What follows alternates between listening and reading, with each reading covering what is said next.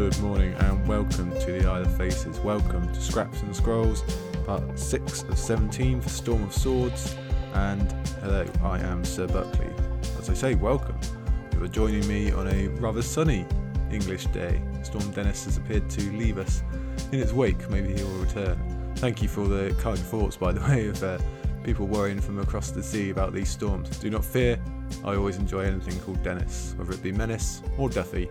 They're all friends of mine. Today we will be back to 5 chapters of Storm of Swords, a big 5 chapters, very, very important. Before I get to those, minor housekeeping today, not a lot to go through. I'd just like to say a continual thank you to everyone who's still purchasing the Castles of Westeros book, people still giving it ratings, reviews. You were all very near and dear to my heart. The sales are still going strong. I think we must be closing in on 3 months now since release, so that's lovely. If you want to go and have a look at that, I'd always very much appreciate it. It's near and dear to my heart, even if the writing is done. And yes, thank you. People keep bringing it up on the internet. The guys from Davos Fingers, they included it in their show notes the other day. People always say nice things about it, so thank you very, very much all for that. Going to be a little bit annoying now and do that kind of announcing an announcement type thing.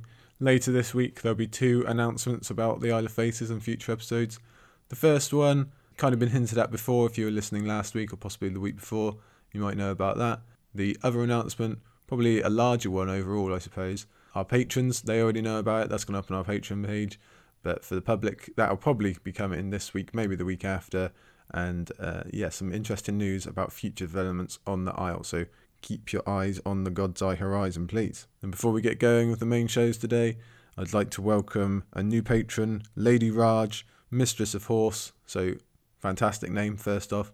And she has been kind enough to become a Jade Branch member. That's an $8 level for our patrons, so that is very, very much appreciated. Thank you, thank you, thank you. Hope we can prove worthy of your generosity, and if any of the rest of you out there interested in becoming a patron, you know where to go, where to have a look. We are so very thankful for all our patrons and all our green folk in general, and we'd always like to hear from all of you. Anyway, get involved. We are a community-driven podcast.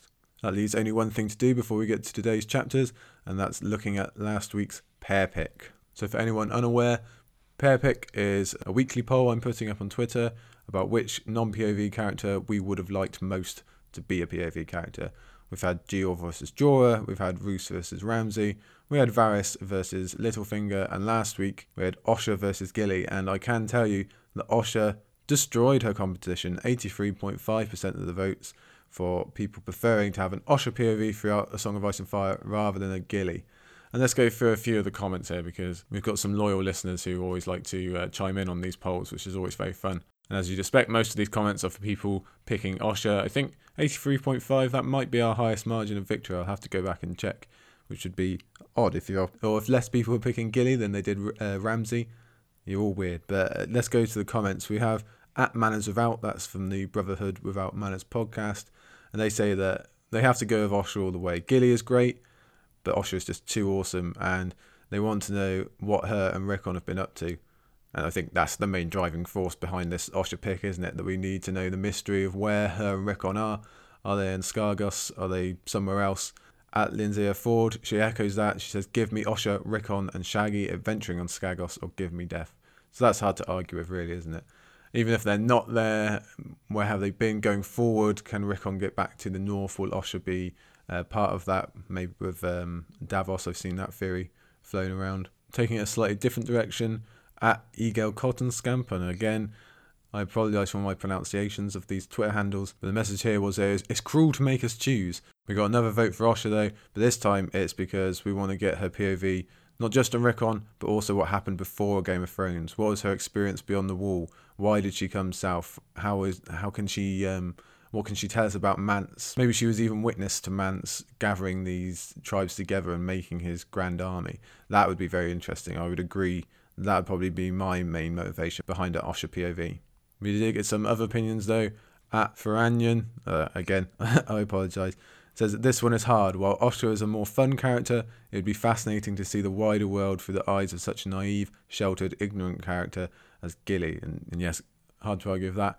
At Lucia Latino, I love them both, but I'm sure that Gilly has witnessed heavier shit. True. Very hard to argue with that, and I don't think we particularly want to go into Gilly's memories of her childhood with Craster. That would be a very hard read, no one wants that. But just to shout Gilly's corner, we might get some answers on the cold gods and how Craster interacted with them.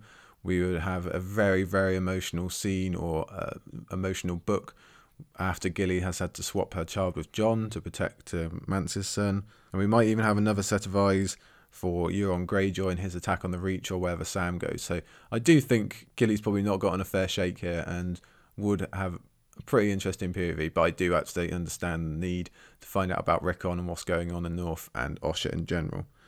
So there you go. That's 83.5 for Osha. Well done, Osha. Let's move on to the next pair pick. And this time, still got a little bit of Northern flavour. We're going with two queens, or potential queens at least. We're going Val versus Marjorie. Yes, so two beautiful women poised to kind of become queens or possibly become queens, or they are queens depending on which part of the series you're looking at. So I guess for Val, we'll get yet more Mance and his past. We'll get another POV in the North, which might be useful for Jon's resurrection. So could see what's going on beyond the wall again. And it's just another avenue into the mysteries of the North and what's going to happen there. So that'd be interesting. Marjorie, she would obviously come a lot earlier in the story and Clash and Storm. We get some insight into the Tyrell hierarchy and what's going on there and the overall plans. We'll find out at least how involved Marjorie is. We'll be able to settle that argument. And we get another witness to the collapse of Cersei and King's Landing, perhaps. So, I don't know. You tell me. Would you prefer a Marjorie POV for A Song of Ice and Fire, or would you like Val going forward? You'll be able to tell me later. I will put up that poll, and we'll discuss it on next week's episode. So thank you for everyone who voted, everyone who commented. Please keep sharing. These is always good fun. And yeah, we'll talk again next week. But let's delay no further. We're back to 5 chapters this week, and they are 5 big chapters, especially 2 of them very, very, very important, so that we should probably waste no more time. This week's chapters are Daenerys 2, Bran 2, Davos 3, Jon 3, and the real big one, Daenerys 3. So a double dose of Daenerys, and we're going to start with her right now, with Daenerys 2. So just like that, we're in Slaver's Bay, and wouldn't you know it? A central setting for Daenerys from here into a final chapter of A Dance with Dragons, and the eventual destination for Tyrion, Barristan, Victarion, Quentyn, and Jorah again. So it's a real big mixing pot, it's a real draw, an important place for this whole story, this whole epic story. And Slaver's Bay, its conquering and rule will come to be the main force in Daenerys' life. It's going to earn her fame across the continent, or infamy possibly, as she turns from mere promise into a world-changing Messiah-type figure. It will also be a confusing prism of problems that keeps Daenerys from her true purpose in Westeros, and it's a problem we still have no solution to in the books yet. Though we're not in Meereen just yet, Slaver's Bay as a whole is a new culture and system that must be learnt by Daenerys and the reader, even though we have travelled together from Pentos to Vaesthoff Rack to Karth, and will yet come to visit Braavos and Volantis. Nothing on this continent will match the heights of Slaver's Bay in terms of importance.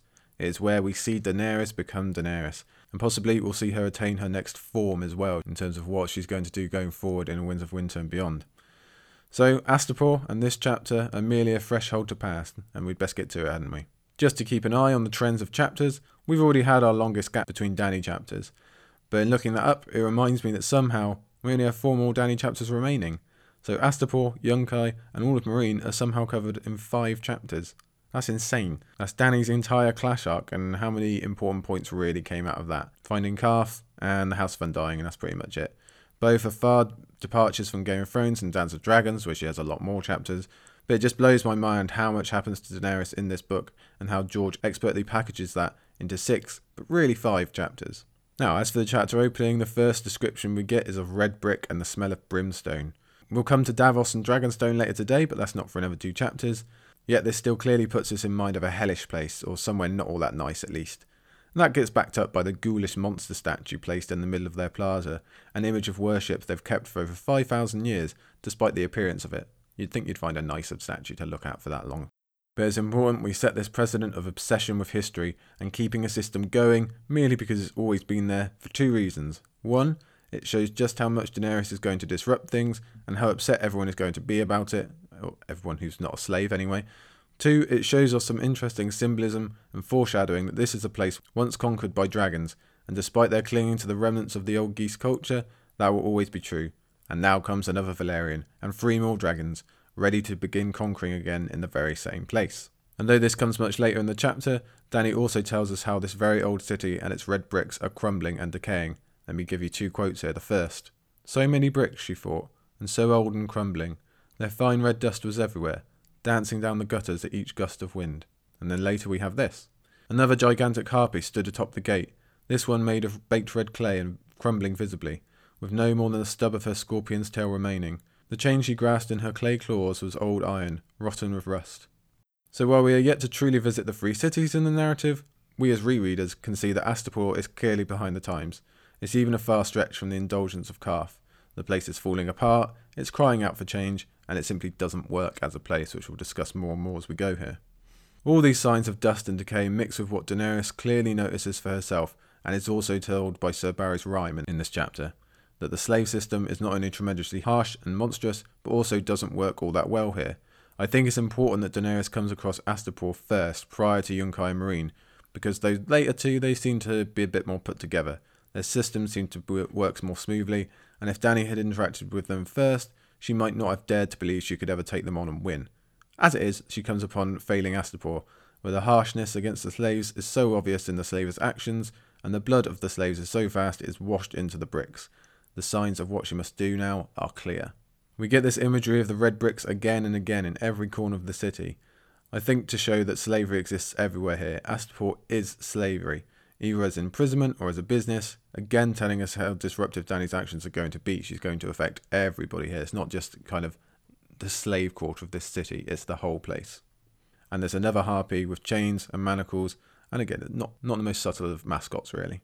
Incidentally, I've also liked comparing the blood red bricks of Astapor to those of the Red Keep.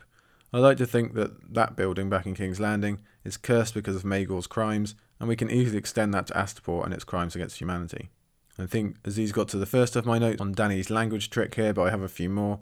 And even though this comes across differently in the books to the show, obviously, it is no less brilliant. It's no less satisfying to see Kraznys knowingly make an ass of himself in front of Dany. And we also get a far better example of how smart Missandei is by how she adjusts each different stream of dialogue so no one becomes offended by the other and the chance of a sale still exists. That's a lot more clearer in the books. Indeed, the only thing that annoys me about the book version is it appears it was all Jorah's idea instead of Dany's. That is annoying. I hate any kind of credit going to Ser Jorah. But most importantly, the language trick allows us and Dany to see that not only does Astapor look horrible, it is run by absolutely horrible people. Sexist people, full of hatred and vulgarity, and they're members of a city that likes to bet on which young boy will be killed by a bear first and calls it sport. And that's all separate from the abuse Kraznys shows Dany with the Unsullied. It's all just doubling down again and again how terrible this whole setup is. We speak often of how George likes to create characters with depths and with 2 sides to them. Not so with Kraznys.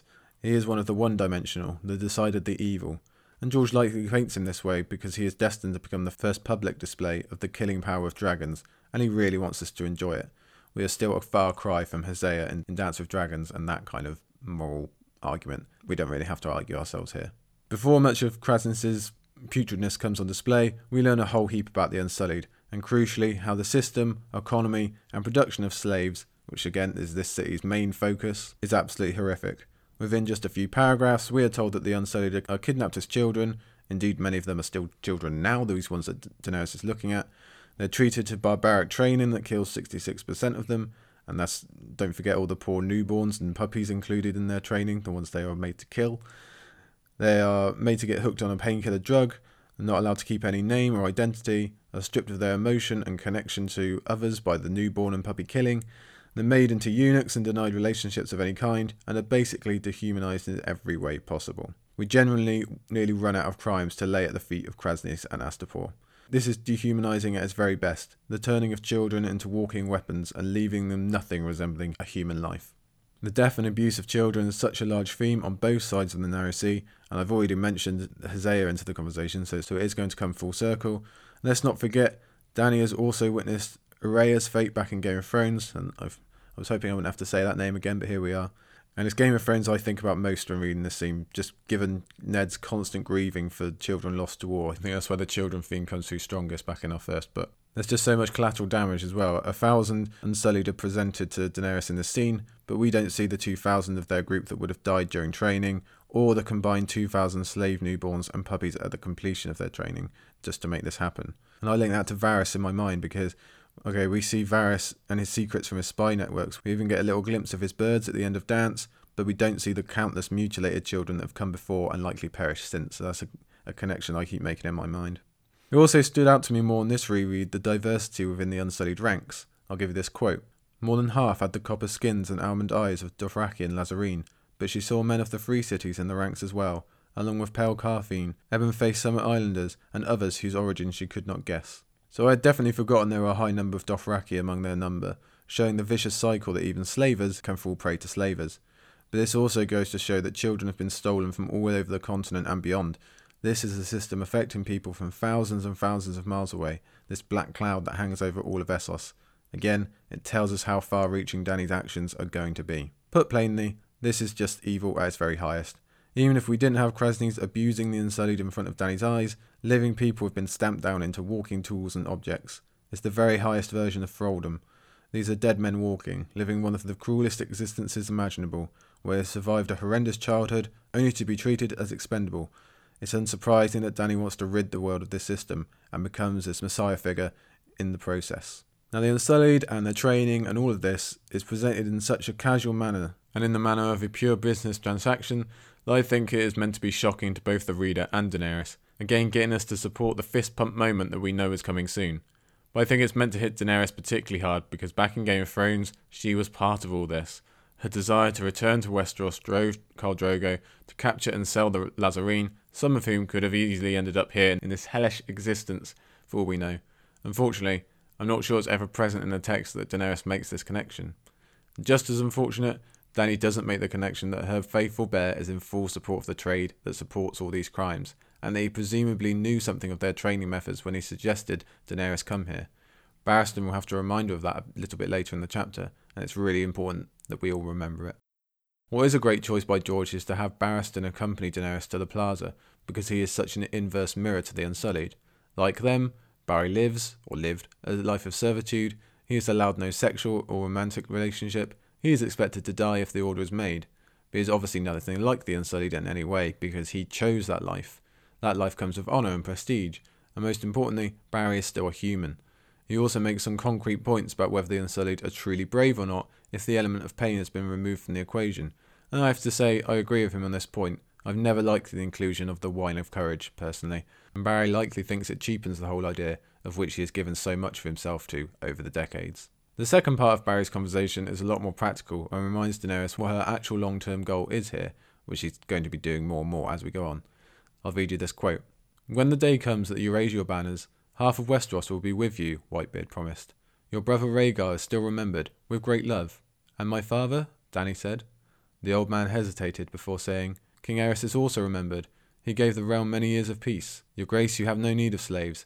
Magister Illyrio can keep you safe while your dragons grow." Unfortunately, Barristan still can't quite broach the subject of Aerys' true nature, so his point falls flat because he can't have an honest discussion about the state of Westeros and their relationship with House Targaryen. Instead, he's forced to try and go back to his mission of getting Dany to Illyrio, but as we know, that mission is all but doomed now that Dany has seen these horrors, and Barristan rarely raises it again after this. The conversation with Barristan later continues with Daenerys having to examine her own relationship with slavery, but unfortunately, not on the terms of the Lázareen that we mentioned a moment ago. I'll give you this quote. "Better to come a beggar than a slave," Arstan said. "There speaks one who has been neither." Dany's nostrils flared. "Do you know what it is like to be sold, squire?" "I do. My brother sold me to Khal Drogo for the promise of a golden crown." Now this makes for a really interesting conflict within Daenerys. On one hand, she knows exactly what it is to be sold as a slave, and what that does to a person.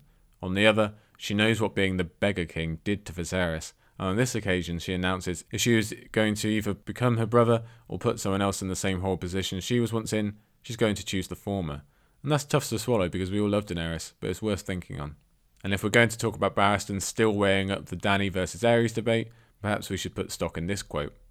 "I have a dragon's temper, that's all. You must not let it frighten you. I shall try and remember," Whitebeard smiled. I bet you will, Barry. I'm sure you will try and remember that. Probably should.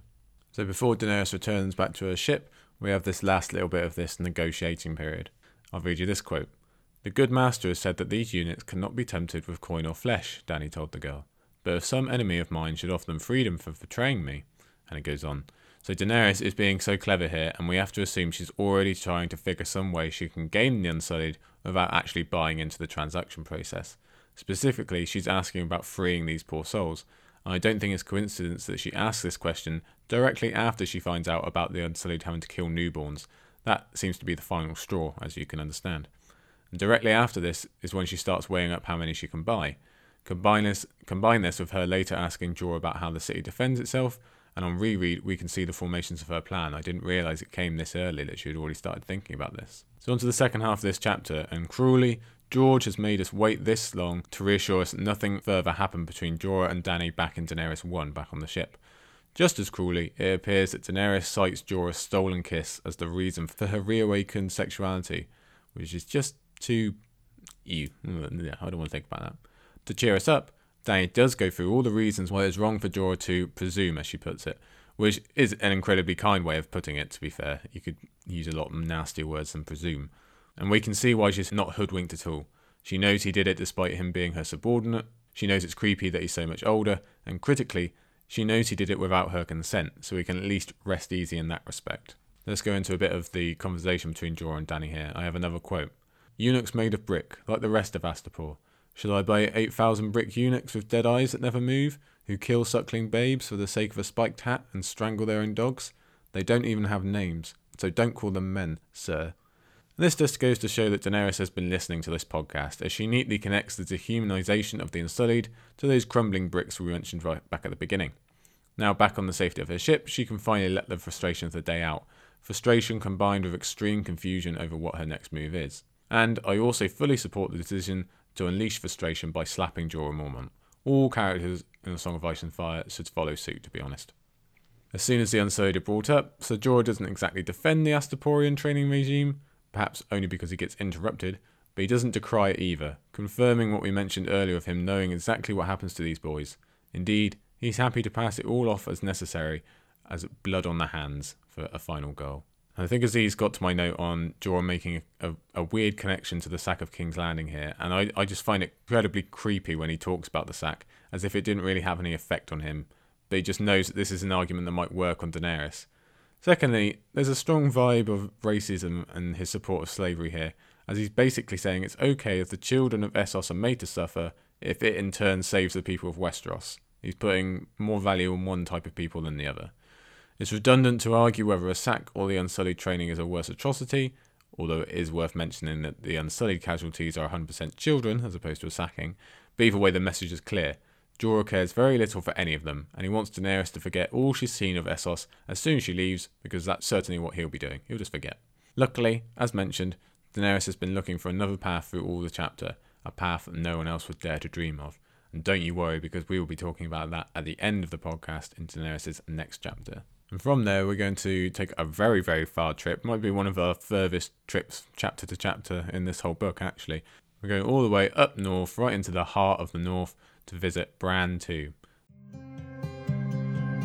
This is the most Isle of Faces focused chapter in all A Song of Ice and Fire, so we'd best pay attention. It's also a very different chapter than the one we've just been through. Daenerys is all about the crumbling dust and horrible atrocities and everything going on the other side of the world, whereas this chapter is a much more fairy tale type chapter. We get nice imagery at the beginning, we get a lovely story, a nice fable from Meera. It's very different. And the point of this chapter is the incredibly important, incredibly teasing story that I've just mentioned that Meera tells. But before that, there is the famous meeting with the Little Man, and before that is the extended opening sequence, specifically painting a picture of the wild north slowly falling to autumn and winter. As we said in Bran 1, this is the clearest picture we ever get of the deep north outside Winterfell, and George wants to make it clear that they are far from the beaten path now. I think it's that idea of being in the wild and away from the standard that allows us to have this huge meta story that is really being gifted for no other reason than George wants to throw us a big, tasty, but still teasing, bone. To coincide with the feeling of being in the wilderness, Bran moves our attention into the unknown mountains along the western side of the north, those unmapped and with families who really haven't been brought to our attention just yet. This way, we at least know a bit more of their existence for when Stannis adds them to the war in A Dance with Dragons, and it's our first mention of Bucket's Wall since Ned had his fever dream back in Game of Thrones. And it sure is handy that Bran happens to mention these lesser known families and mountain clans just before they run into one of their members. This also serves as a certain relief to the pain Bran has left behind. Though we know the clans are not exempt from their own form of politics, they can be seen, especially by Bran, as more pure northerners set aside from the politics that have consumed the main families and burnt Winterfell to the ground. It's good for Bran to believe that not all is lost in the north, and that some are still loyal to the name Stark and all they have stood for. This will be a recurring theme through the chapter. It's a smaller note, but speaking of Bucket's Wool, also puts us in mind of the Tower of Joy and the past of the previous generation of Starks, just in time for this tale of the Night of the Laughing Tree. Speaking of Starks gone by, when Bran and the others take refuge of the little man, the main purpose of the conversation is a reminder of the peace and stability that the Starks have maintained for thousands of years, again telling us that not all of the North is in political turmoil just yet, and again setting up why they would care to follow Stannis in A Dance of Dragons. To continue with this political theme, the little man gives us an update on the two sides of the North, with the Boltons in the east and the Ironborn in the west. It's nothing that even first-time readers wouldn't have assumed, but seeing as we don't have a POV actually interacting with the North until A Dance of Dragons, it's an important update. We know that Ramsay is relocated to the Dreadfort and is aware that he needs to locate Bran and Rickon, giving us just a bit of that danger on the horizon we've had so often in Arya chapters and in Sam's debut. And now we also still know that the Ironborn are hanging around in the Wolfswood. At first, I thought this may have been those who abandoned Theon trying to make their way back to the sea, but now it occurs to me it might be Asha coming out of Deepwood Motte on her way to Winterfell to search for Theon's body, as we'll find out about in Feast of Crows. I also wonder if Ramsay eventually ends up convincing himself that Jon did take in Bran and or Rickon at this time. I'm not sure that line of thinking ever gets followed up on or covered in Theon's dance chapters, so it's worth thinking about. Here's a quote. "I'm paying good silver for wolfskin," a man hears, "and maybe gold for word of a certain other walking dead." Okay, we know what he means here, but it's a pure choice of phrase in these times. In the Sam chapter we just had, walking dead. Don't call them down upon you, little man. And this little man, he also has a really intimate knowledge of what's happening in the Night's Watch, seemingly more than anyone else in the North at this time, and I'd love to know more about how he knows that. So Mr. Liddle, as we'll call him, he covers the past, he covers the present, but when he leaves before Bran wakes, he also covers the future. By showing his kindness and hospitality, his own version of the lessons of the Starks, leaving them food, while obviously not going to tell anyone of the fact that Bran is alive or his location, Mr. Liddle reinstalls a sense of hope and goodness in Bran that's reminiscent of his final viewing of Winterfell and Clash of Kings. This quote proves it. One day there would be Starks in Winterfell again, he told himself, and then he'd send for the Liddles and pay them back 100-fold for every nut and berry. So these are the kind of things you can bet your bottom dollar are going to raise their head again by full time. And though Bran says Starks, not I, will be back in Winterfell, it does go to show that Bran still has a strong connection with the inhabitants of the North that his siblings do not, at least not yet. Bear that in mind for later. And before we get to this main point of the chapter, the big tale, Bran sees an eagle and wants to try and walk into it. And at this point, first-timers still know very little of the rules of warging, but the fact is an eagle is obviously connected when we've already seen another warg be linked to that particular animal.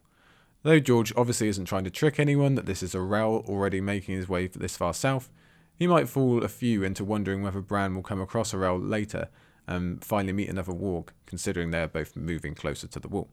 We have another quote from Jojen here. "There are no knights in the neck," said Jojen. "Above the water," his sister corrected. "The bogs are full of dead ones, though."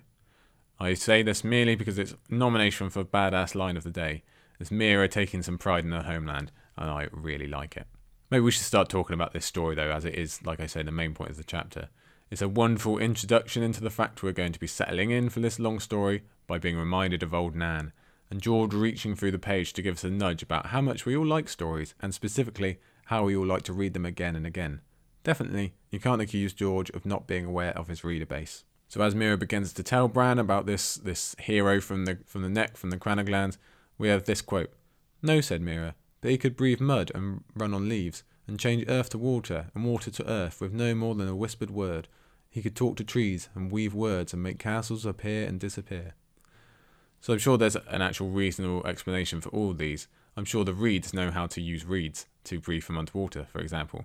But either way, I definitely want to know more about them, and this quote teases me, I'm willing to admit. Jojen gets into the conversation with this quote. "Or not."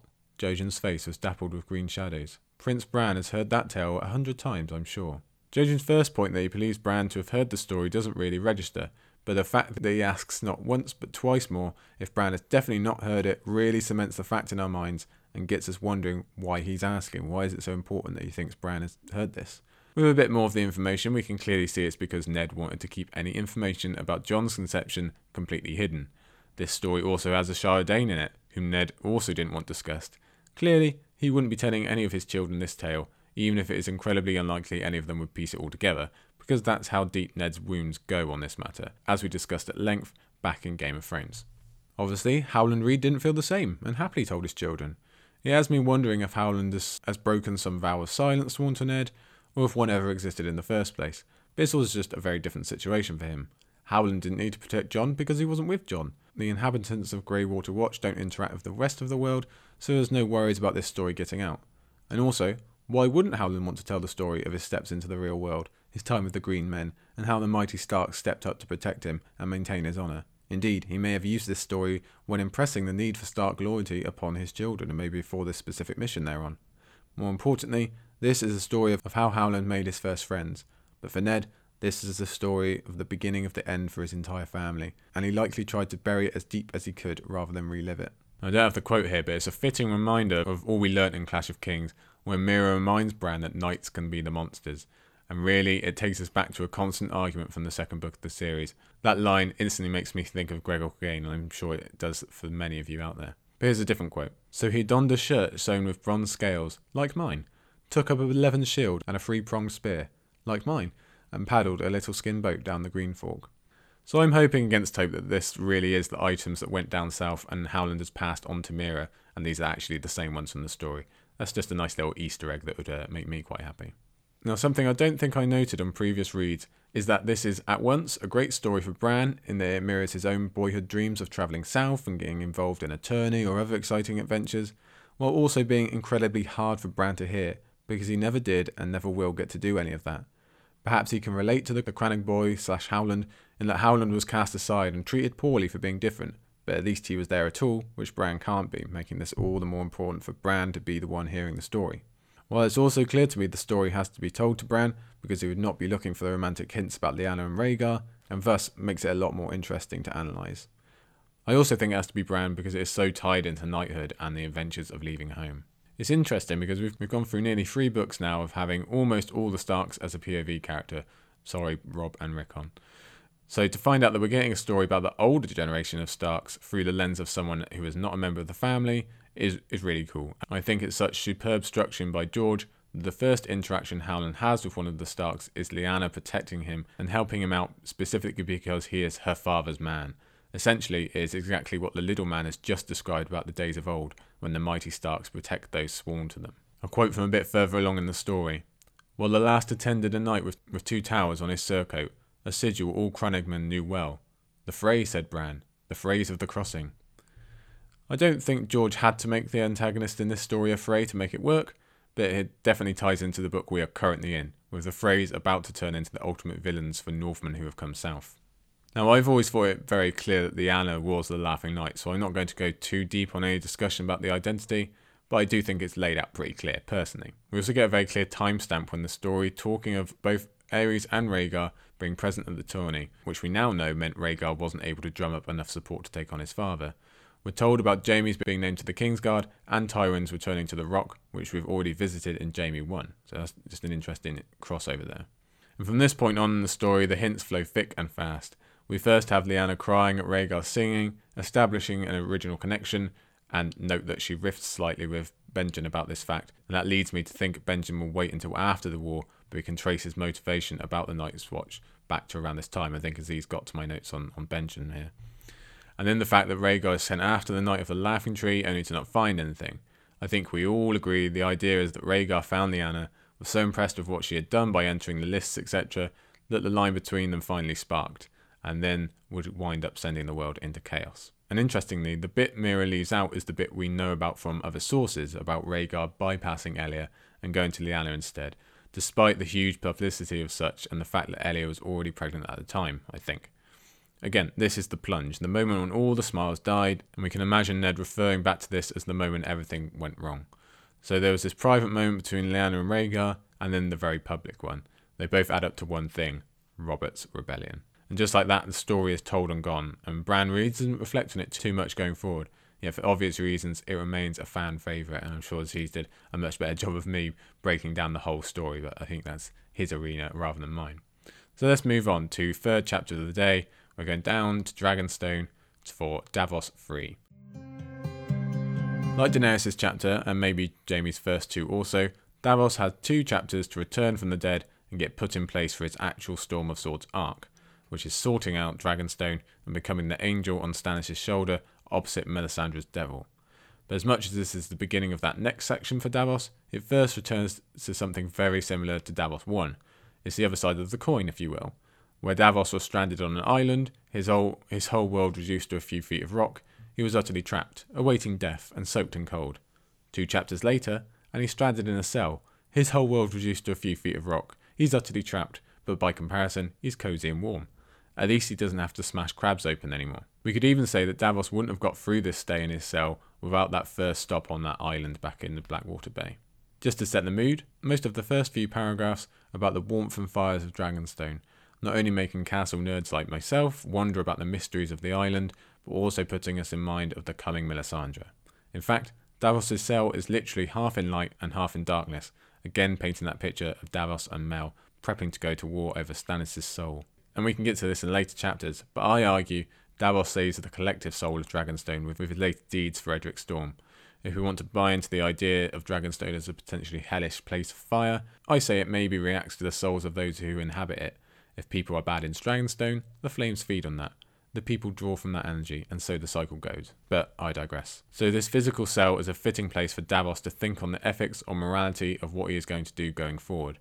On the island, he had to think of life first.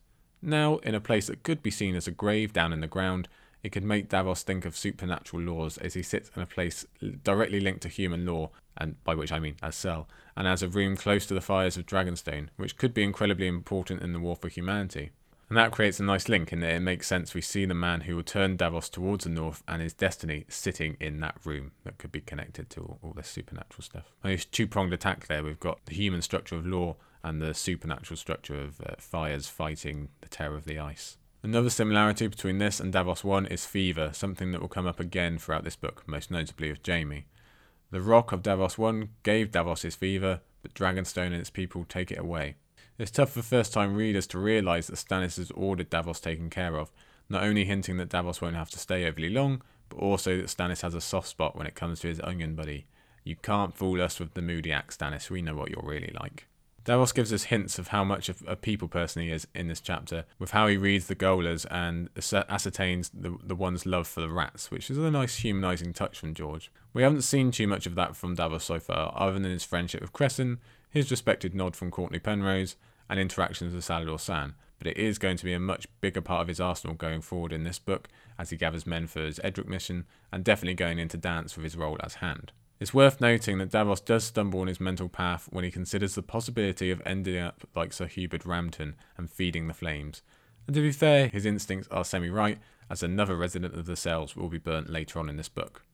For a few moments he goes back to Sea Rock Davos, thinking he would be far more aligned to a death by water than fire. Then, as if thinking of fire can summon her, Melisandre makes her entrance into this book. Let me read you the quote. Davos felt a queer flush come over him.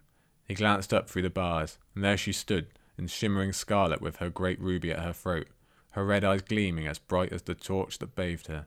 It's worth looking at this opening sentence, seeing as the characteristic associated with the physical descriptions of the cell so far also match Melisandre. Most enticing to the reader is that Davos can feel her arrival, a hint of her power perhaps. Or, with benefit of reread, we can wonder if her high body temperature actually changes the room. As a reminder of our original introduction and questions about her, he also notes the ruby. The fact that it's gleaming, as it did when Cresson died and beneath Storm's End, only heightens our awareness of someone quite unusual walking onto the scene. Red eyes are also mentioned, and that always makes me think of Ghost as well. And that's interesting given that Ghost and Melisandre might be interacting quite a bit in Jon's resurrection. Critically, Davos does not refrain from telling Melisandre exactly what he seeks in the form of Devon and Stannis, although maybe we should note that he actually lists Stannis first. It is these two that have dragged him back out of the sea, and because it is Davos he can only be straightforward, which is critical when it's Melisandre who holds all the power over his fate. As if to solidify that point, Melisandre proves it by threatening to remove Davos' lamp, instantly putting her step forward in their conversation, and has already proven that her champion fire is indeed important to Davos. I'll give you the quote. She lifted a hand towards the torch in the wall sconce. This is all that stands between you and darkness, Onion Knight. This little fire, this gift of R'hllor. Shall I put it out? No. He moved to the bars. Please. He did not think he could bear that, to be left alone in utter blackness with no one but the rats for company. The red woman's lips curved upward in a smile. So you have come to love the fire, it would seem.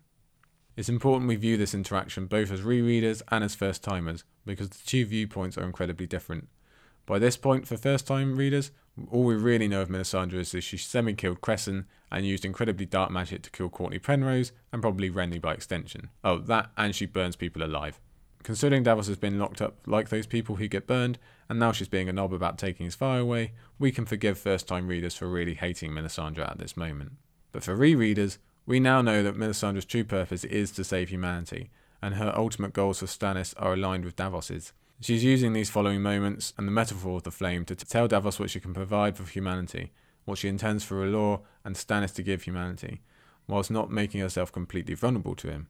Mel has to be suspicious too. She can't risk losing Stannis to just anyone. I mean, it is still a little harsh to toy with the lamp in this manner, but we know she has a purpose behind it. And again, as the conversation goes on, Davos sticks to truth and virtue, even if it means angering this woman who holds his life in her hands. He tells her he doesn't believe her, he names her evil, and he downright rebukes her when she suggests him coming to her chambers to make another shadow assassin. It's all just another step to painting Davos as the angel of virtue and righteousness that he'll continue to be on Dragonstone. Even when Melisandre mentions Gunst's sunglass to remind Davos and us of the potential danger for our POV here, he holds firm. It also goes to show that Melisandre is a big picture type thinker, so much so that the horrible burning of multiple people does not present a problem to her. And that's one of the lines of thinking that won't change with her POV in Dance with Dragons. She's committed to the bottom line, in the same way that Varys is, meaning she toys with her own line of evil, which is a funny comparison when you think about it, considering Varys' views on magic. And it's important that Melisandre's strength of conviction is reaffirmed here, given the coming storyline of Edric. The reader has to know she will absolutely go forward with burning a teenage boy alive if she thinks it will help her cause, making Davos' own storyline and efforts all the more critical. Here's another quote from Melisandre. All your life, Davos Seaworth? As well say it was so yesterday. She shook her head sadly. Again, a throwaway line on first read, but now it really inflames the idea that no one knows how old Melisandre truly is, as well as trying to gain the upper hand in this discussion. It's almost like an older sibling citing greater knowledge of the universe because of their extra years on the planet. Melisandre considers Davos' meagre time with the Seven not nearly enough to bring understanding of the war of light and dark that Melisandre is aware of. Another interesting line here. Do you think I crossed half the world to put yet another vain king on yet another empty throne? Bah! This always gets me wondering whether she came to Westeros specifically for Stannis, or she figured out he was the one she could manipulate, or as I frequently think to myself, she came for Dragonstone itself. I just don't know, and I need to know. Another quote for you here. One is black, the other white. There is ice and there is fire, hate and love, bitter and sweet, male and female, pain and pleasure, winter and summer, evil and good. So like we said in Bran 2, it's been a while since we've had any fire and ice stuff, but now it's coming along 2 chapters in a row. Interestingly, Meera painted opposites as 2 things that can mix and interact, whereas Melisandre argues that there is an eternal balance where they will remain separate and opposite. It'll be interesting to see if she remains with that worldview the longer she's with Jon, and if she comes to believe ice and fire must come together, will she find out that Jon is already that perfect mix? Will she champion pairing him with Daenerys, or will she consider herself the fire to Jon's ice? In that same vein, there's this quote. On one side is R'hllor, the Lord of Light, the Heart of Fire, the God of Flame and Shadow. Against him stands the great other, whose name may not be spoken, the Lord of Darkness, the Soul of Ice, the God of Night and Terror. This is obviously getting way ahead of ourselves, but continuing the discussion of Daenerys and Jon, and I am incredibly excited to see Melisandre interact with either Daenerys and all the dragons, I just want to note that. It's interesting to note that the side Mel stands on is the Heart of Fire, which would obviously make us think of Daenerys, whereas the Great Other is named the Soul of Ice, which might make us think of the others, but also links directly to Jon. Will Melisandre eventually turn on Jon? Will she sacrifice him to the other side, knowing Jon must become an other to save humanity? We could spend all day guessing, but I wonder if the discovered union of fire and ice in Jon will just utterly confuse Melisandre and leave her trying to work out what needs to be done. In that same vein, I'm not even sure I ever clicked that Stannis adds a flaming heart to his sigil because R'hllor has the title Heart of Fire. That's something new to me this time round. Perhaps you noticed it first. After Melisandre's elongated and passionate speech, Davos still sticks to the truth about his not buying what she's selling, and this time she congratulates him for it. Probably because he's at least moved into doubt instead of outright rejection. The conversation of the Blackwater burning his sons follows quickly, and we should note that after this, Davos does seem to slowly let go of the idea that Melisandre was responsible for their deaths after this. At the same time, it's a big relief we find out that Salladhor Saan didn't give Davos away. That's one of the best friendships in the Song of Ice and Fire, and it gets to remain strong. We get a real idea of the range of Melisandre's visions here too, that they include a spectrum ranging from threats on her person, as we'll learn more about in Dance, all the way to the climactic battle for existence against the others.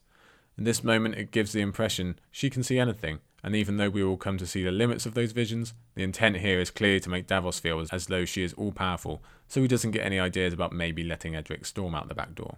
Just as she leaves, Melisandre reminds Davos about why it is she specifically follows Stannis, about how she is using a double-bind strategy by being pointed to him not only through visions but from prophecy as well. Perhaps because I've now planted the seed in my own head, so much of this paragraph points me towards Daenerys.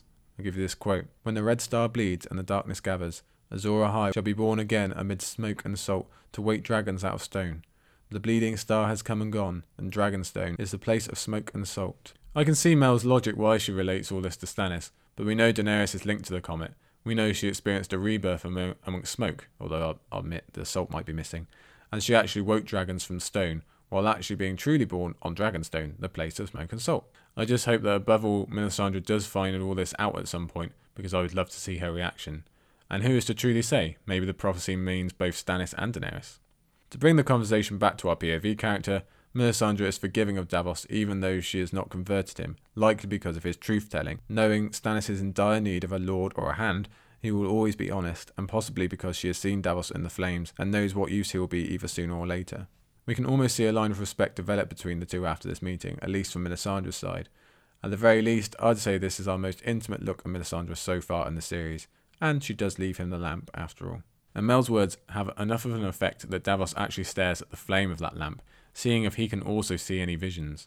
He shares our relief about Salladhor Saan, but as George brilliantly puts it, Davos is God-blind and tired, and is quite happy the conversation is over. Yet, as we'll see later in the book, Davos will come to see Stannis as the saviour of the Seven Kingdoms, the one true king archetype, even if not quite in the same supernatural frame that Melisandre employs.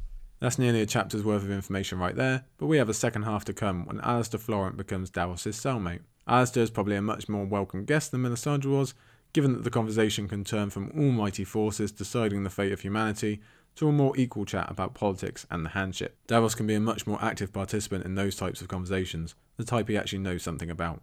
Even without Melisandre being present, her presence lingers in the scene of Alliser being thrown into jail by his own brother. Crucially, Axel and the others bear the flaming heart of Queen's men, and we see how deep Melisandre and her faith have infiltrated the infrastructure of Dragonstone leadership. Selyse was already obviously far gone, but now the fanaticism has spread so far that a brother will happily throw a brother into jail. A hand can easily be dehanded and turned into a prisoner. And for all the positives Melisandre just presented about R'hllor ultimately wanting to save people, we are now reminded of the evil side of this absolute conviction and dedication to religion. This quote, "His birth will not serve him here," thought Davos. It serves Davos to be locked up with someone from the opposite side of the social spectrum, because he finds he is clearly more capable than Alliser Florent ever was, and he's more loyal too. So this will surely boost his confidence when he comes to be named Hand.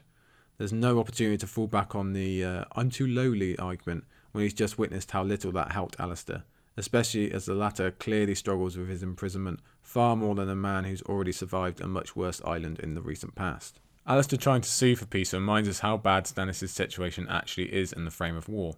A first-time reader could easily think that the Lannisters/Tyrells would have pushed up a combined attack on Dragonstone, although I forget if they have cited needing to get more ships up from the Reach yet.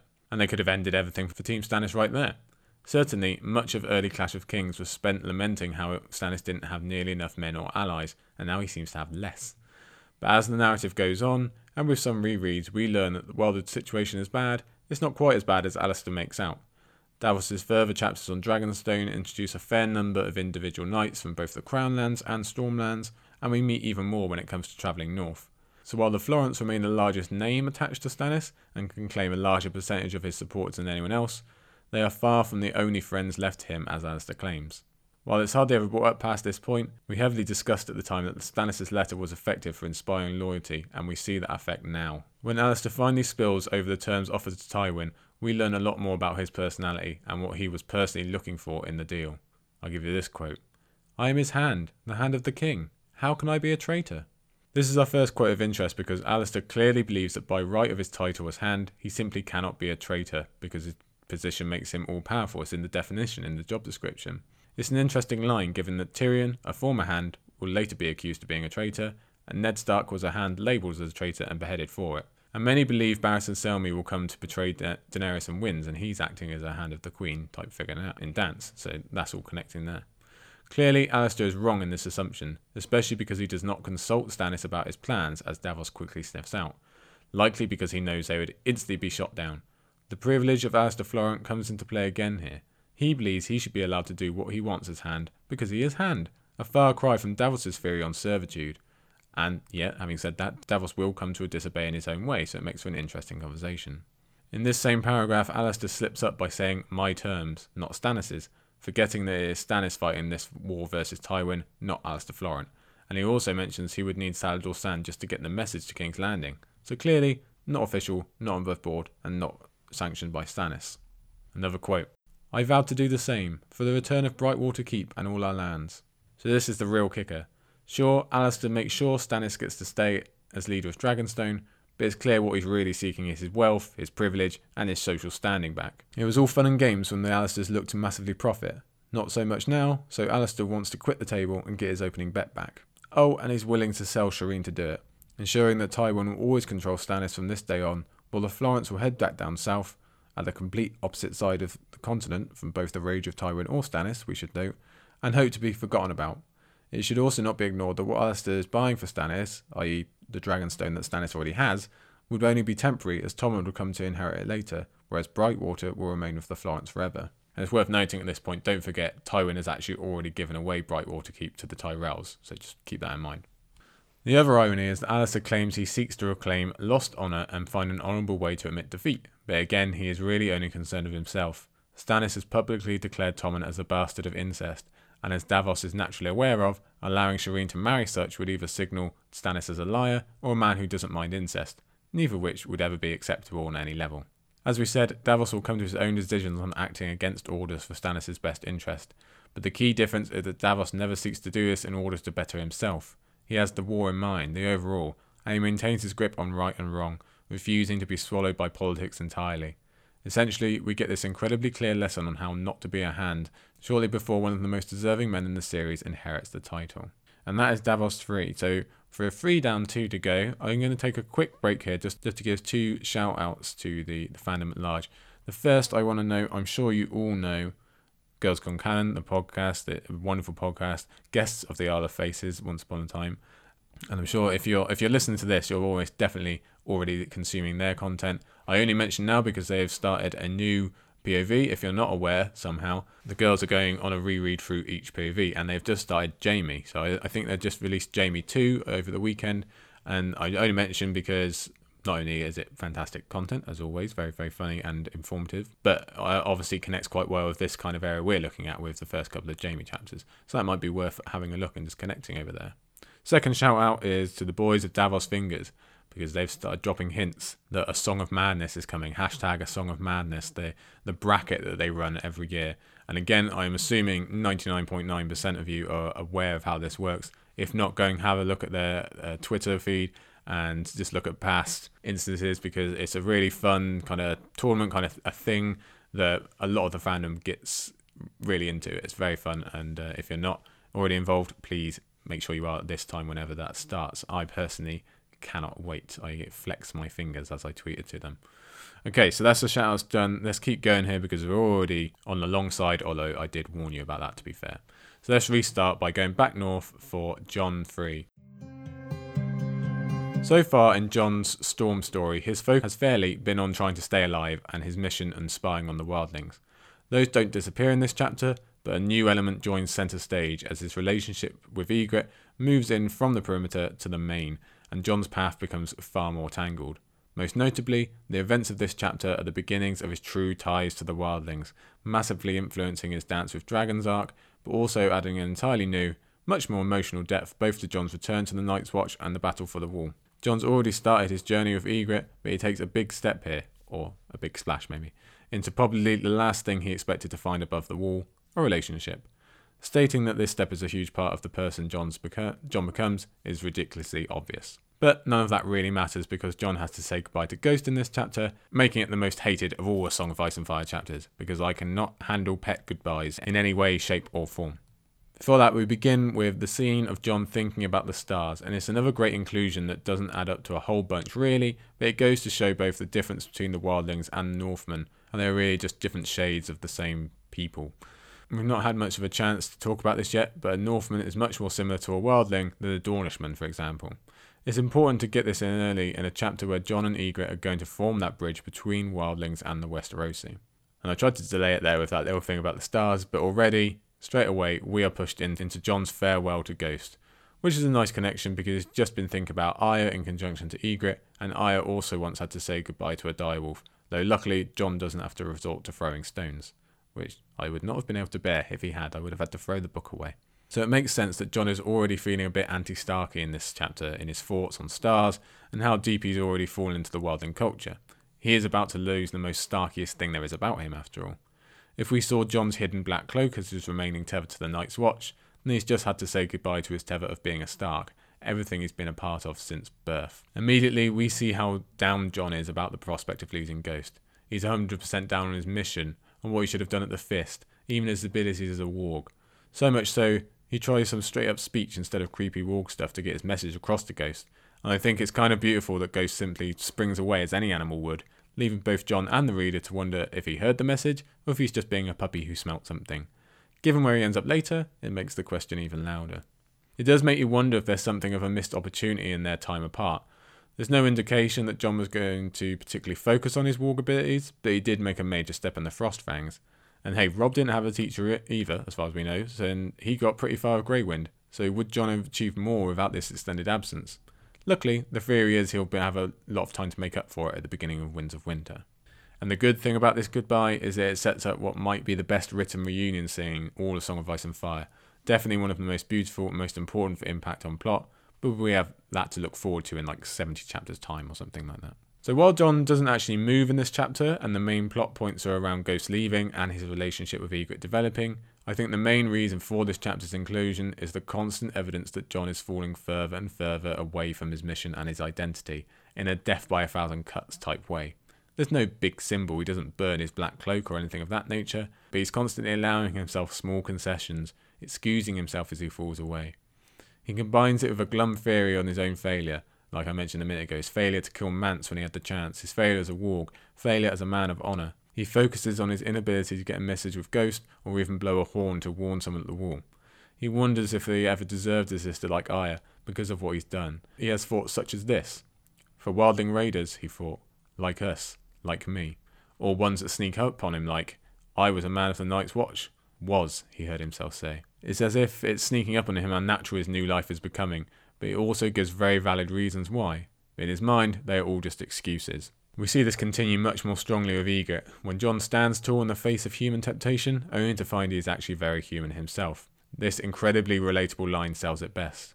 Even my father stumbled once, when he forgot his marriage vows and sired a bastard. Jon vowed to himself that it would be the same with him. It will never happen again. It happened twice more that night, and again in the morning, when she woke to find him hard. Again, Jon is trying to excuse himself by stating that even the great Eddard Stark did the same, but as the chapter progresses, he is going to care less and less as he and Ygritte become more and more passionate, and find that he really has no moral defence for how far he's fallen. Slowly but surely, Jon falls harder into the Wildling life, such a huge part of his character development and arc, but all of that pales in comparison to what he finds with Ygritte, that perfect little bubble in the cave that is such a far cry from the life of servitude that will become Jon's. Compare this to the Jon we find in Dance with Dragons, lamenting that he will have just one lot until the end of his days. This right here is the memory of pure happiness that he will remember, making this an incredibly important and beautiful chapter. Without it, Jon's eventual decision to tear himself away from all this, and his discovery of Ygritte's body at Castle Black, doesn't hit us quite as hard as it currently does. Though we don't have no Catelyn chapter this week, we can easily imagine Robb having some of the same thoughts when he is distraught over Bran and Rickon, only for Jane to appear in his arms, and thinking of the vow to the phrase, the promise he would never break, maybe just to kiss, and away we go. These are just teenagers after all. Just because they are massively important to the wider world doesn't halt the charge of hormones. While Jon is certainly slipping further and further, his famous powers of observation are still putting in work. I love the detail of the cave opening to the north so as to be hidden from the wall. It really shows off how entwined the wildlings are of their own geography. More importantly is Jon paying close attention to the inner dynamics of the joint leadership between Ster and Jarl. It's an indictment on how the loose power structure of the wildlings can have negative consequences, especially in a passage where Jon goes through the more regimented yet still individual style of the different Night's Watch commanders in terms of how they like to send out their patrols. It's the same Jarl has to perish so early, because it would have been real interesting to see them actually come to blows if things had become difficult later on. On the one hand, we can see why Ster would be annoyed at the apparent nepotism of Mance, but on the other hand, Jarl is actually skilled enough to back it up, making his death all the more of a shame. Here's a quote. "So we're between those two, are we?" Jon kept his face carefully blank. "How many crows remain within the castles?" asked Ster. 500 at Castle Black, 200 at Shadow Tower, perhaps 300 at Eastwatch. Jon added 300 men to the count. If only it were that easy. Importantly, Jon has retained enough of himself to realise roughly where they are along the wall and to give some semi-false information in the hopes of throwing them off. Unfortunately, Jarl, the leader that Jon ironically far prefers, calls him out on it, and Jon is forced to lean harder on the whole deserter personality to get out of a potentially dangerous situation. But Ster's reminder that they will discover the true numbers soon enough heightens the tension again, as we recall that Jon cannot keep up the pretense forever, and eventually the branch will break. From there, Jon goes on to talk to Ygritte, and we get some interesting quotes. Here's the first. "You know nothing, Jon Snow. It went on and on and on. There are hundreds of caves in these hills, and deep down they all connect. There's even a way under your wall, Gorn's Way." And I think Aziz might got to some of this, but I'll repeat it for you here. I'm truly obsessed with the idea of Gorn's Way, and specifically the idea that these tunnels might link up with the Winterfell crypts in some way. Will the dead travel through them, surprising everyone as they pop up in the middle of Winterfell? Will our last heroes use them as an escape from a Winterfell siege of the dead, cutting back behind enemy lines to deal with the problem at the heart of winter, or maybe even connect back to Bran? Even if the tunnels don't connect to the Winterfell, I love the idea of us seeing them used one day. It's just one of those things I am itching to find out about. Like the stars at the beginning of the chapter, the difference in details on the tale of Gorn and Gendel show how similar and yet different people on either side of the wall are. It's also another two sides of the coin situation. Jon sees them as the villain to be beaten back in the defence of the realm, whereas Ygritte idolises them as folk heroes. This is a real key difference that the two would probably never agree on if they cared to sit down and talk about it, but they find a much more interesting activity to pass the time with in a few minutes. So this kind of one-on-one impasse will have to wait for a few more chapters yet. And just another note on these tunnels, maybe Ghost could have got through that way. If I'm betting on anyone to sniff their way through, it's a direwolf. And another throwaway line from this little bit here about Gorn and Gendel. This comes from Ygritte. "There's naught to eat in the dark but flesh," she whispered, biting at his neck. I just want to point this line out because, geez, Ygritte, maybe just keep that one to yourself, perhaps, considering. But anyway, what follows this unbridgeable division in culture and viewpoint is a physical and emotional union that makes all that other stuff seem like old stories no one cares about anyway. Before they actually get down to the act themselves, there is a very important moment of vulnerability for the both of them. And I should say by now, Jon and Ygritte are alone in this kind of cave within a cave, this secret chamber they've found. As Jon notes, it is one thing to do everything beneath the furs, where passion and touch take over, but it is another to truly present oneself to another completely bare, and especially at a point where they clearly care about each other. It's a relatable moment in anyone's life as a teenager, but for Jon, who has long been told to wrap himself in armour, it's especially important. For all we know, this is the first time Ygritte has made such a sensual gesture as well. Where Jon's identity is still truly the black cloak of the Night's Watch, and Ygritte the white fur of the wildlings, both sides have been forgotten for a little while so they can meet in the middle. As emotional as this moment is, and it really is superb as a moment in a really very short love story, it is made all the more relatable and sweet to us in the kind of awkward but passionate fashion in what occurs next. Again, for all the overall troubles, they are just a pair of horny teens at the end of the day. And as heartwarming as this union is, and again, it's incredibly sweet and endearing that the two end up falling in the water and laughing their way back to passion again afterwards, immediately after all that comes a reminder that they still come from very different backgrounds and have very different, very cemented positions on certain ideas. In this case, it is Ygritte explaining and defending the practice of girl stealing, something that will never sound right to Jon. She has this quote as well. "Women who bed brothers or fathers offend the gods and are cursed with weak and sickly children, even monsters." So I think Joffrey, it's probably your turn to stand up there. As well as getting some Craster backstory, which is a good way to remind us about him, seeing as he will be returning to the page in a little while. Jon is this close to being sobered up in how strongly he opposes this particular worldview before hormones come in for a second act and they end up back in the water, leading to this ending of a beautiful passage. Let's not go back to Stir and Jarl. Let's go down inside and join up with Gendel's children. I don't ever want to leave this cave, Jon Snow. Not ever. I think it's worth noting that Ygritte is as loyal and passionate about Mance's cause and the plight of her people as Jon is about defending the wall and the lands beyond. This exodus really, truly means something to Ygritte, and yet for the first time the pair come up with the idea of leaving both sides entirely, of taking the third option of it just being them together, alone and happy without any of the responsibilities of their two different sides. This end sentence is incredibly important, and a major step for both characters in my opinion, and really marks a step over from sexual games to a truly intimate relationship, where both of them respectively are nearly enough to tempt the other to abandon the other side. Nearly. As we know, that never happens, but they will always have this cave. We've already discussed the cave being brought up at the moment of Ygritte's death, but this moment is so major, so treasured and brilliant, that if we ever see the dreams of a dead Jon prior to his resurrection, I would absolutely be shocked if his mind doesn't return him to this cave and the singular moment that might be the best of his life. So let's change up from bittersweet and loving to awesome and brilliant as we travel back to Essos for Daenerys 3. So a double dose of Daenerys this week, and how lucky we are to have this as a finishing chapter for this episode. We had Sam rounding off a chunk a couple of weeks ago, and you'd think that's as good as it gets for incredibly important chapters providing a curtain call. Yet here we are, in the upper echelon of all A Song of Ice and Fire chapters, in terms of their importance in the narrative and their effects upon the world. True, what Daenerys does here isn't quite at the level of discovering there is an army of undead being controlled by ice monsters hell-bent on ending all life, but it is of monumental importance to the living world. While the Whites and others retreat back into the shadows from here on out, for the most part, what Daenerys does here is a mere beginning to an unknowable reach for the sun, a world-changing, reality-altering arc that will bend an entire continent in its wake. And that is merely to look at the economy and the changed worlds of those in charge. We can't even begin to surmise what this beginning ends up meaning to the thousands of slaves that are freed, the thousands of years of misery that Daenerys is about to undo. She's bounced from free city to free city, she's become a Khaleesi, she's birthed dragons, crossed the Red Waste, but this is where promise becomes delivery, where Daenerys truly makes her mark on the world. If she retired the next day, she would have cemented her place in the history books already, and this is where she really becomes not just a queen, but that Messiah-type figure we spoke about at the beginning. She's a world changer, a one of a kind who brings untold light to a city built on blood and pain, and it all begins here in this chapter.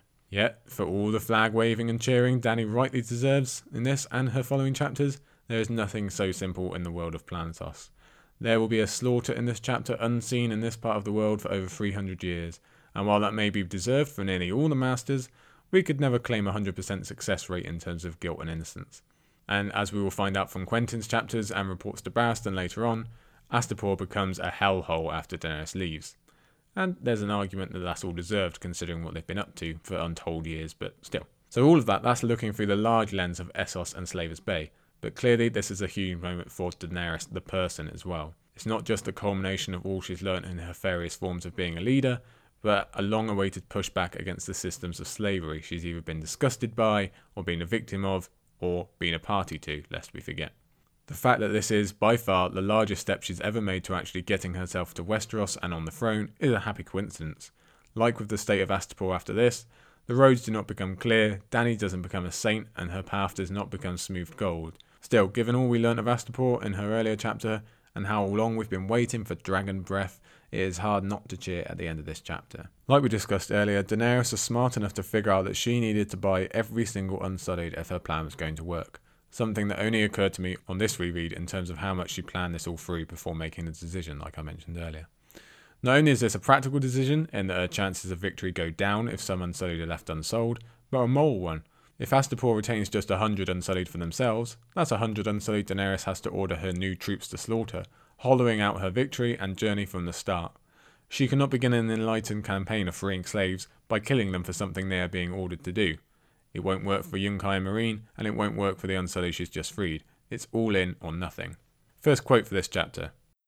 "Gold in my purse is better than gold in my future." So that's coming from the assembled masters as Daenerys has this little negotiating period at the beginning.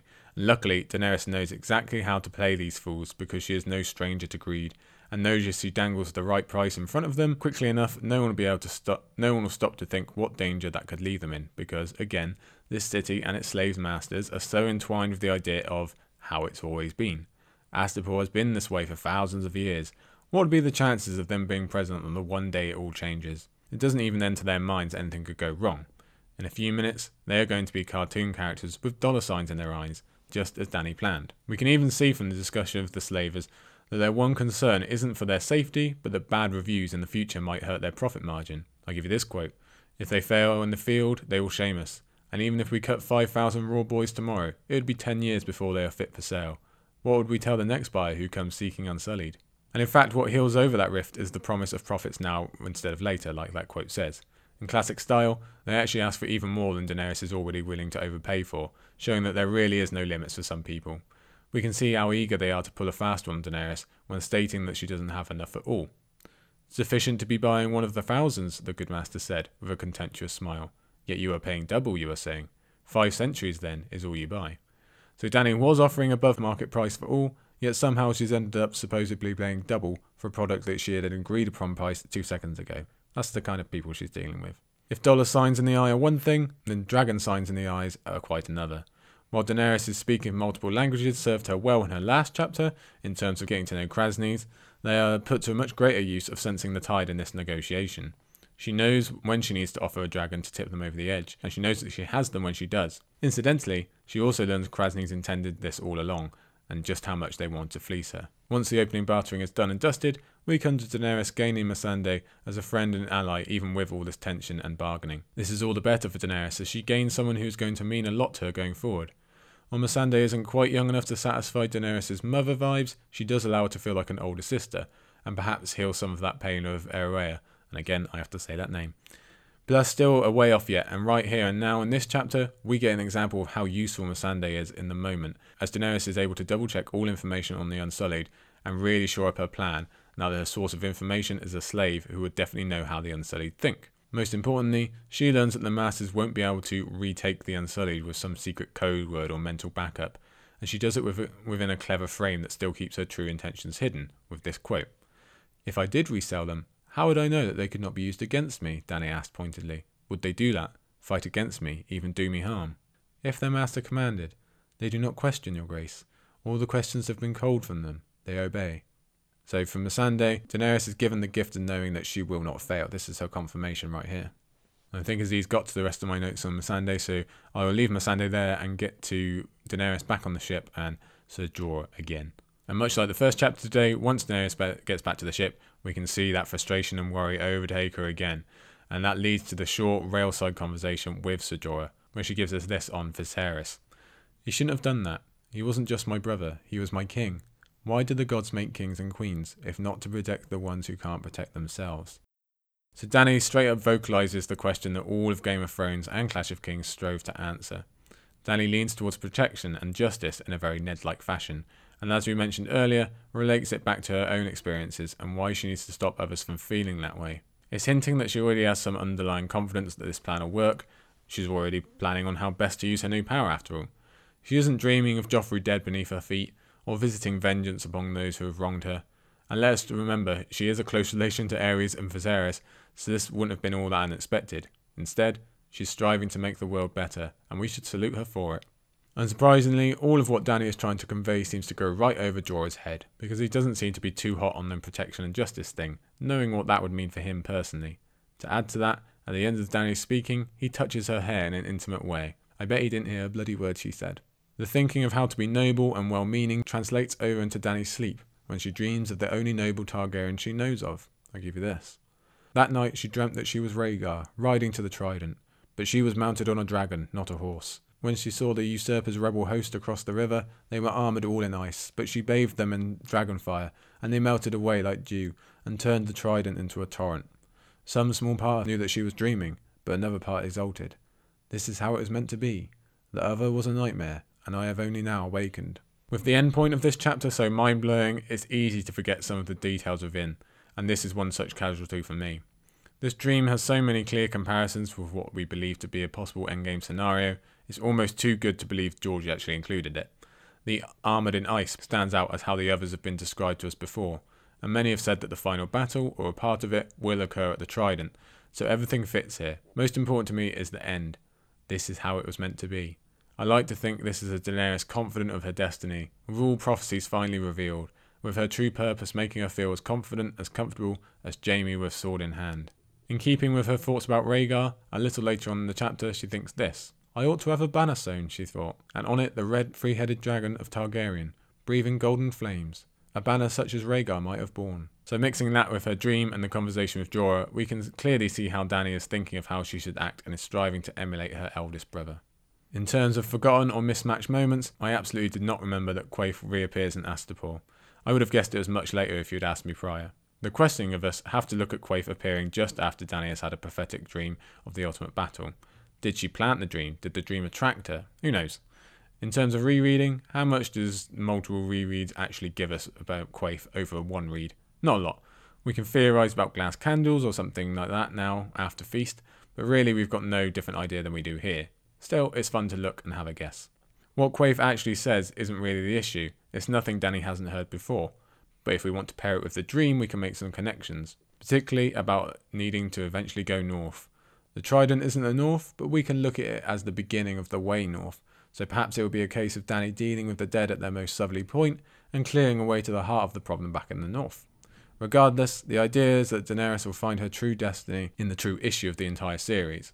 And perhaps we can take Quaithe's arrival at this moment as something similar to when the Watcher appears in the Marvel Universe at moments of high cosmic consequence. Perhaps Quaithe knows what Daenerys is about to do, will set her on the path to her eventual destiny, and is here to make sure she goes through with it.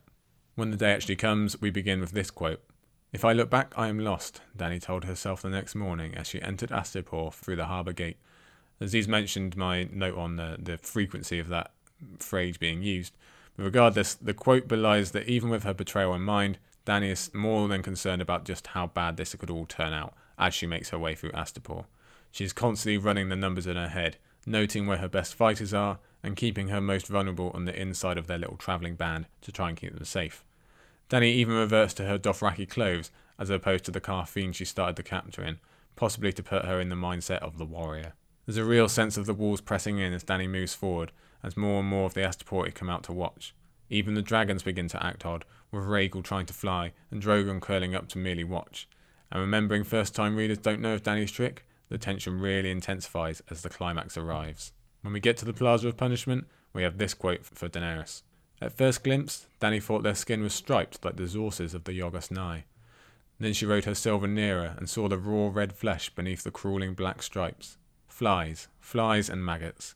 The rebellious slaves had been peeled like a man might peel an apple in a long curling strip. One man had an arm black with flies from fingers to elbows and red and white beneath. Dany reined in beneath him. What did this one do? He raised a hand against his owner. We have more than enough evidence from both this chapter and the previous that this is a place of unimaginable evil visited down on a specific group of people, as we've discussed a lot so far. But George gives us one more despicable viewing, so that what Daenerys is about to do can feel all the more triumphant, despite its extreme violence. This is the final nail in the argument that this has to be done, that morally, Dany has to make use of the means available only to her out of everyone in the world, and she has to deliver justice and protection as she is pledged to do. The images of the fly-covered bodies and striped skin, and, by the way, isn't it fun to know that they enjoy flaying on both sides of the world, is enough to convince us that this time, justice really does equal fire and blood. Once the official exchange is complete, Dany receives the Harpy's fingers, again quickly thinking of Rhaegar at the same time, and thus begins the sequence I genuinely believe is impossible to read without goosebumps. I'll read you one part here. She stood in her stirrups and raised the Harpy's fingers above her head for all the Unsullied to see. "It is done," she cried at the top of her lungs. "You are mine." She gave the mare her heels and galloped along the first rank, holding the fingers high. "You are the dragons now. You're brought and paid for. It is done. It is done." You can only imagine what's going on in Dany's soul as she desperately tries to spread the message of ownership as widely as possible by standing up and shouting. After all, it would all go incredibly badly if half the Unsullied realise they've been bought and the other don't. No one is winning in that scenario. But while the focus is pointed at rank upon rank of newly purchased warrior, it has long been one of my favourite lines that the old Grazdan alone realises what is up just too late, making it all the sweeter. Another quote. "He will not come," Kraznys said. "There is a reason. A dragon is no slave." And Dany swept the lash down as hard as she could across the slaver's face. Kraznys screamed and staggered back, the blood running red down his cheeks into his perfumed beard. The Harpy's fingers had torn his features half to pieces with one slash, but she did not pause to contemplate the ruin. Drogon, she sang out loudly, sweetly, all her fear forgotten. Dracarys. Krasnys clearly deserves a swipe with the Harpy's fingers, so a master can feel the exact pain that has been handed down to countless slaves. But once that symbolism is out the way, we get to one of the most famous lines in the series, one that has gone through and past the show into pop culture fame. And I love the fact that Daenerys sings this. She sings it sweetly. Don't forget, half of this sweet song is fire, and Drogon does not disappoint. But this is just the bell that tells us the fight is starting. Irri and Jiqui, they release Viserion and Rhaegal, and we instantly see how far they can turn the tide of battle, even without their flame, just by causing sheer confusion and chaos. The cavalry particularly can't handle their horses whatsoever in the face of a flaming beast, giving us a taste of what's surely to come later in Westeros.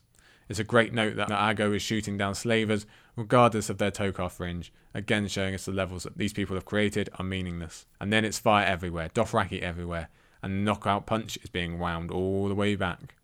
But everything still depends on the Unsullied themselves, and George allows what is one last moment of tension, and also one of catharsis, when clever Grazdan tries to order the Unsullied to save him. Instead, they don't even give him the honour of eye contact as he dies, proving they are exactly what people like Grazdan made them.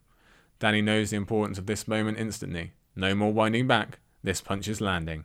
Daenerys tells them they are to attack, and also to save the children and free the slaves, while also visibly destroying the receipt of their purchase.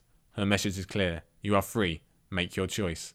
The Unsullied choose to join her, and the liberation of Slavers Bay begins in truth, with a now huge, deadly company of Dany supporters choosing revolution of their own free will. They sing Dracarys back to her, and the song becomes all the more sweet as the legend of Daenerys Targaryen takes a giant leap forward.